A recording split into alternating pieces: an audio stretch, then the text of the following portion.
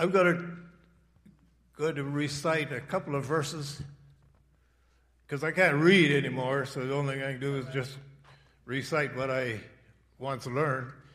But Raphael here has been a good friend who's stood alongside and has memorized lots and lots of scripture, so I asked him to stand with me a minute and get me started on Revelation 21. Then I saw a new heaven and a new earth, for the first heaven and the first earth had passed away, and there was no longer any sea. Sorry, I pulled it away kind of quick there. It's okay. But there was no longer any sea. Took it away. Yes. I saw the holy city. So the sea was no more, but I saw the holy city, the new Jerusalem, coming down from God out of heaven. A city in heaven? Coming down from God out of heaven. Prepared as a bride is prepared for her husband. Can you picture that kind of a city? And I heard a loud voice from the throne saying, "Behold, the dwelling of God is with people. He will live with them and be their God, and He will wipe away every tear from their eyes, and there'll be no more death or crying." When's the last time you cried? Yeah, a few minutes ago. There'll be no more death, no more crying, no more pain. No more suffering, for the old order of things has passed away. And he who was seated on the throne said, "Behold, I am making everything new." write these words down, for these words are trustworthy and true.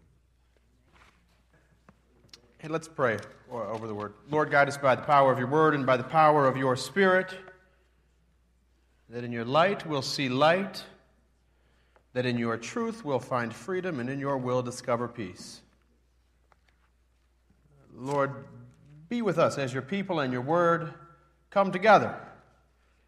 We believe that's always a special moment, that when your word and your people come together, something changes. By the power of your word and by the power of your Spirit. Transform and change us. In Jesus' name, God's people said, Amen. Amen. You know, people of God, from Elmhurst and Chicago, here we are together again. We do this every year. And I have to say this, a little bit of this changed as I was sitting there thinking and watching people praise and listening to people praise. But we at Roseland Christian Ministries are constantly in the need of raising money. That's part of our reality. We have to raise money. We live in an under-resourced community, and so we need resources, and that's part of the gig of being the pastor at Roseland Christian Reformed Church. And we have wonderful partner churches like you that support us. And so part of this tonight, we come and just simply say thank you for supporting us. Thank you for holding us up financially. We can't thank you enough. But I have to say this, and this isn't you, it's me putting it on myself. When we come together, worship and preaching, all of it can sometimes feel a little bit like a commercial. Like, here's the product, here's a few stories, please give. But I've come to a place where I'm not okay with that. I'm a preacher of the gospel of Jesus Christ. This is a Christian church service. So I'm going to preach about the love of God that is in Christ Jesus tonight, not give a commercial. In the meantime, we need about 25 grand to help build a new shelter. So get them offering plates ready. I'm kind of kidding. Kind of. Lock the doors, get the plates.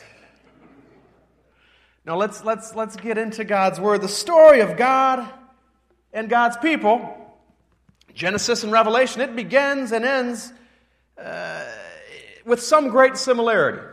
The book of Genesis and the book of Revelation, both stories begin and end with a God who isn't fashioning something with his hands. Both stories include the picture of a God who's not killing other gods and making something with his hands. No, the story of our God begins and ends with this God speaking. The God that we worship speaks. In the beginning, God speaks, says, "Let there be light," and a world is born. God speaks into nothing, into a void, and light comes out of the darkness. God speaks in water and plants and animals. God speaks and Adam is created. A world is born from God's speech. Our faith story begins with God not taking his hands, but simply uttering phrases. And if you would flip from the first page of the Bible in the beginning all the way to nearly the end, Revelation, the writer in this apocalyptic vision, Reverend Tony and Raphael eloquently recited and read, again, it isn't doing something with his hands or keeping busy, but God speaks. It says, "A loud voice from the throne said, 'Now the dwelling of God is with people.'" God says this, "I'm going to live with you. There'll be no more tears, no more pain, no more suffering, no more death. I'm going to make all things new." Reverend Tony taught me this, and I'm going to teach you this. Maybe you already knew it, but words matter. And God chooses words. So that God says, "I'm making all things new" instead of all new things, that's good news for all of us. Because if he said, "I'm making all new things," he'd say, "I'll just start over and wipe you all out." But he said, "I'm making all things new." But the Bible ends with a promise, ends with God speaking. I'm making all things new. I'm going to take what is wrong and make it right. I'm going to heal what is hurting. I'm going to make all things new. Those two moments, though, Genesis and Revelation, God speaking into creation, God speaking a new creation, and God promising to redeem all of that creation, are the bookends of the Bible. You with me? Give me this. Give me that. Come on. People past the fifth row, help me out. Those are the bookends of the Bible, and lately I've been thinking of those two moments, creation and new creation, as the parameters of the lives that we live. When I was a kid, I lived on a block in Oak Forest. There was this street, and there was that street. Those were the boundaries of where I lived. "Mom, I'm going to go ride my bike. Don't leave the block." And I knew where that block ended. I lived in that space between. And lately I've been thinking, Genesis, Revelation, creation, new creation, that our faith story, our lives are lived in that space between creation and the promise of a new creation. Those are the boundaries. But the troublesome part is this. It's that space between where we live our lives. It's that space between where sin exists. It's that space between where death exists.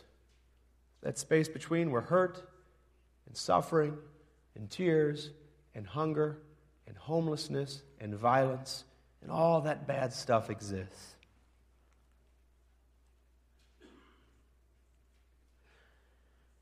Marquel Sebron is a name probably owned to 200 people, whoever lived. He was not important by the world's standards. Wasn't a great student, wasn't a great athlete, was just a pretty normal kid. Normal 16-year-old kid, kind of lost trying to get through high school, making some good decisions, some bad, not too different than myself. His mom died when he was 6 years old. His dad lived in Minnesota, maybe called on Christmas. So Marquel and his 3 sisters lived with their grandma. Joined Rosen Christian Reformed Church when he was 7 and did his best to get by. But we will never forget the night when his grandmother called. It must have been 1 a.m. wailing over the phone. He's gone, he's gone. They shot him, he's gone. They killed my baby. And we church members, sat at his bedside for a day, maybe 2. They'd take a little metal thing and squeezed his finger, see if he would do that. I said, yeah, maybe he'll do that for the next 10 years. And even after a day of that, his brain gave out, bullet was lodged in it, and his family wailed and cried over his body. My baby, why? And there were so many tears literally over his body. But what struck me those nights in the days since, besides the deep grief and trauma, but what struck me on that night and other nights with similar things happening is that every room in those hospitals is filled with other kids and moms doing the exact same thing. Why did they shoot him? Why is he laying here? Why? I can't believe they'd shoot my baby. I'm telling you, every other room, every time I've ever gone in for someone getting shot, is filled with other moms wailing over their kids. And maybe they don't die, but just wailing over them, and there's so much pain. And friends, at Faith, I know that while violence and poverty in Chicago are kept at bay from suburbs, they are. I live in a suburb, and it's similar. It's kept at bay. You can keep it out there. While I know that violence and poverty are intense and that it's more amped up and close, while all that is true, I know that you are not immune from pain either. You also live in that space between creation and new creation.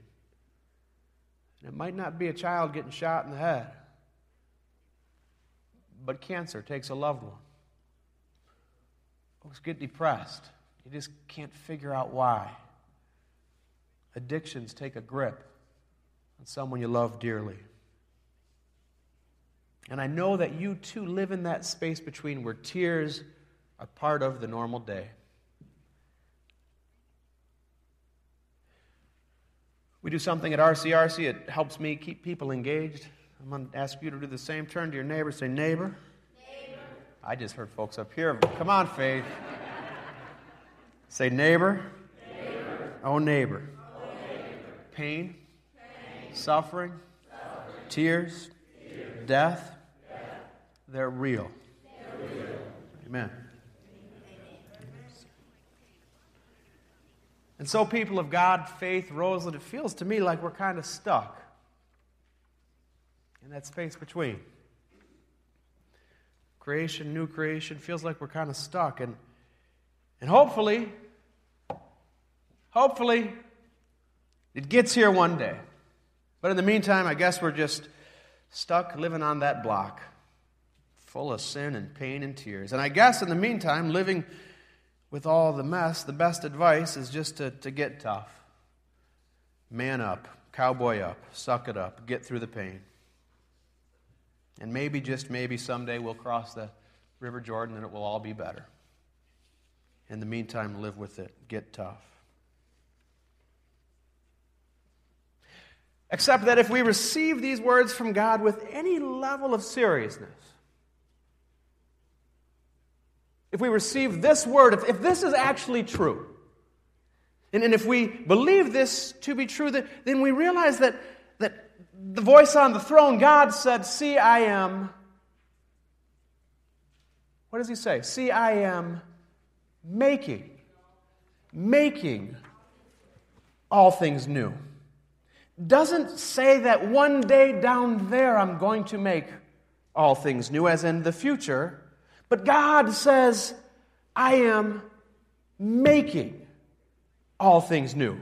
As in God, come on, is presently active in creation on the block with us, making all things new. As in, that we can see the love of God in Christ Jesus, who lived, died, resurrected, and ascended to heaven, already redeeming the world that we are living in. And that's not to gloss over that pain, death, and sin exist. That's real, that's around us. But what we can say and believe and see is that even now, God is working and making all things new. We as a people of faith, Christians, we as a people of faith believe that this isn't a religion that we just have to wait till we get there one day. That we just have to wait till we cross the Jordan. But that even now in Elmhurst and in Chicago, God is making all things new and God is on the throne. That has to be real. This has to be real. Listen, while we may see one kid who gets shot and killed, we have another kid from our church who was shot 6 times 2 months ago, and 2 weeks later he got up and walked. That God is making all things new. We see kids who don't want to be in gangs, who don't want to have guns and shoot at other kids, but who are following Jesus Christ. That God is working in that and making all things new. We see all sorts of boarded up houses that we drive past, but we also see houses that we're tearing the boards off of and putting families in. We see addicts who are freed from addictions. We see kids who don't want to be on the streets, but want to plant gardens and make art and sing songs and dance. We see God making all things new. And we're excited about that. We're excited about that. We're excited that God is doing it in Roseland. And I hope that you're excited that God is doing it here in Elmhurst. Are you? Roseland folks, don't say yes. But are you excited that God is doing all things new here? And we don't have to wait till we just die and get there. Yes, that's the final picture. But even now, God is working. I have a confession to make to you. Listen, I was a bad kid. I got a lot of confessions to make to you. I'll save them. But last week, we traveled, about 18 of us, and tonight there's probably 20 of us or something, to Sioux Center, Iowa. I was feeling pretty sick all week, and here's my confession. This should be a wonderful opportunity, but I was absolutely dreading it, just dreading going to Sioux Center. And there's part of me on a Sunday night that dreads fighting traffic and coming down, and then it's kind of awkward because we're all looking at each other, and it's a little strange. And there's part of me that just is always a little bit resistant to it. And last week, though, we're driving to Sioux Center. We're on I-80. I was still dreading it. I thought it was a 5-hour trip to Sioux Center. It's not. It's long. 9. Yeah, we made it in 7. We hauled. But I was dreading it, and this group of young ladies right here, they were sitting in the back, and it was just frozen cornfields forever. And the dread dissipated. And these young ladies were singing gospel music in the back. They're singing, "Our God is awesome. He can move mountains, keeps me in the valley, hides me from the rain." And it hit me that if this is all real, God, if you're actively working in creation, and if we really believe that you are this God who has a vision for creation and that you're currently making all things new, then we have the best jobs in the world. We, as Will Willimon puts it, we get to live out God's dreams. God is a dream for creation. We get to be the folks who live it out. And no joke, I was so moved. And again, driving here tonight, I thought, I get to come out to Elmhurst, Illinois, with 20 people that I love and care about deeply. And we get to live out God's dreams in Roseland. And then we get to come here and we get to share it with you. And I hope that you get excited about what God is doing. And as if that isn't enough, we get to tell you the real scoop of what this amazing God is doing. You hear some bad stories and stuff, but we get to tell you and we get to show you, look what God is doing. And if that's not great enough, then I get to be with 20 people from Roseland who I love deeply, and we get to hear about what God is doing in Elmhurst from you. And we get to see how God is living out God's dreams in your lives. And really, I don't know what could be better. And I mean that. I don't know what could be better. What a privilege it is that we get to be together and share how God has given, a dream, and how we get called as God's people to live it out. It truly is a privilege. Amen? Let me finish with this. One of my favorite parts of Roseland Christian Reformed Church worship service that we have each week is that we stand together and we say the statement of faith, every week, and we reaffirm God making all things new. And we use Our World Belongs to God, the contemporary testimony, contemporary testimony the CRC put out. But we get up and we read it, we sing 3-4 songs, and then we read it every week. And when folks read it, it doesn't just kind of read it, but people end up kind of shouting it, as if it truly is lived out in some way. And so each week, the congregation stands up and we say it together as followers of Jesus Christ, living in this world which some seek to control, but which others view with despair. We declare with joy and trust, our world belongs to God. Not to sin, not to suffering, not to pain, not to death. But our world belongs to God. From the beginning, through all the crises of our time, until the kingdom fully comes, God keeps covenant forever. Our world belongs to God. And we end saying, God is king. Let the earth be glad. Christ is victor. His rule has begun. The Spirit is at work. Renewing the creation. Hallelujah. Hallelujah. Praise the Lord. Praise the Lord. Praise the Lord. Praise the Lord. Amen. God is at work renewing the creation. You don't have to wait till you get off the block. God is already there. Amen.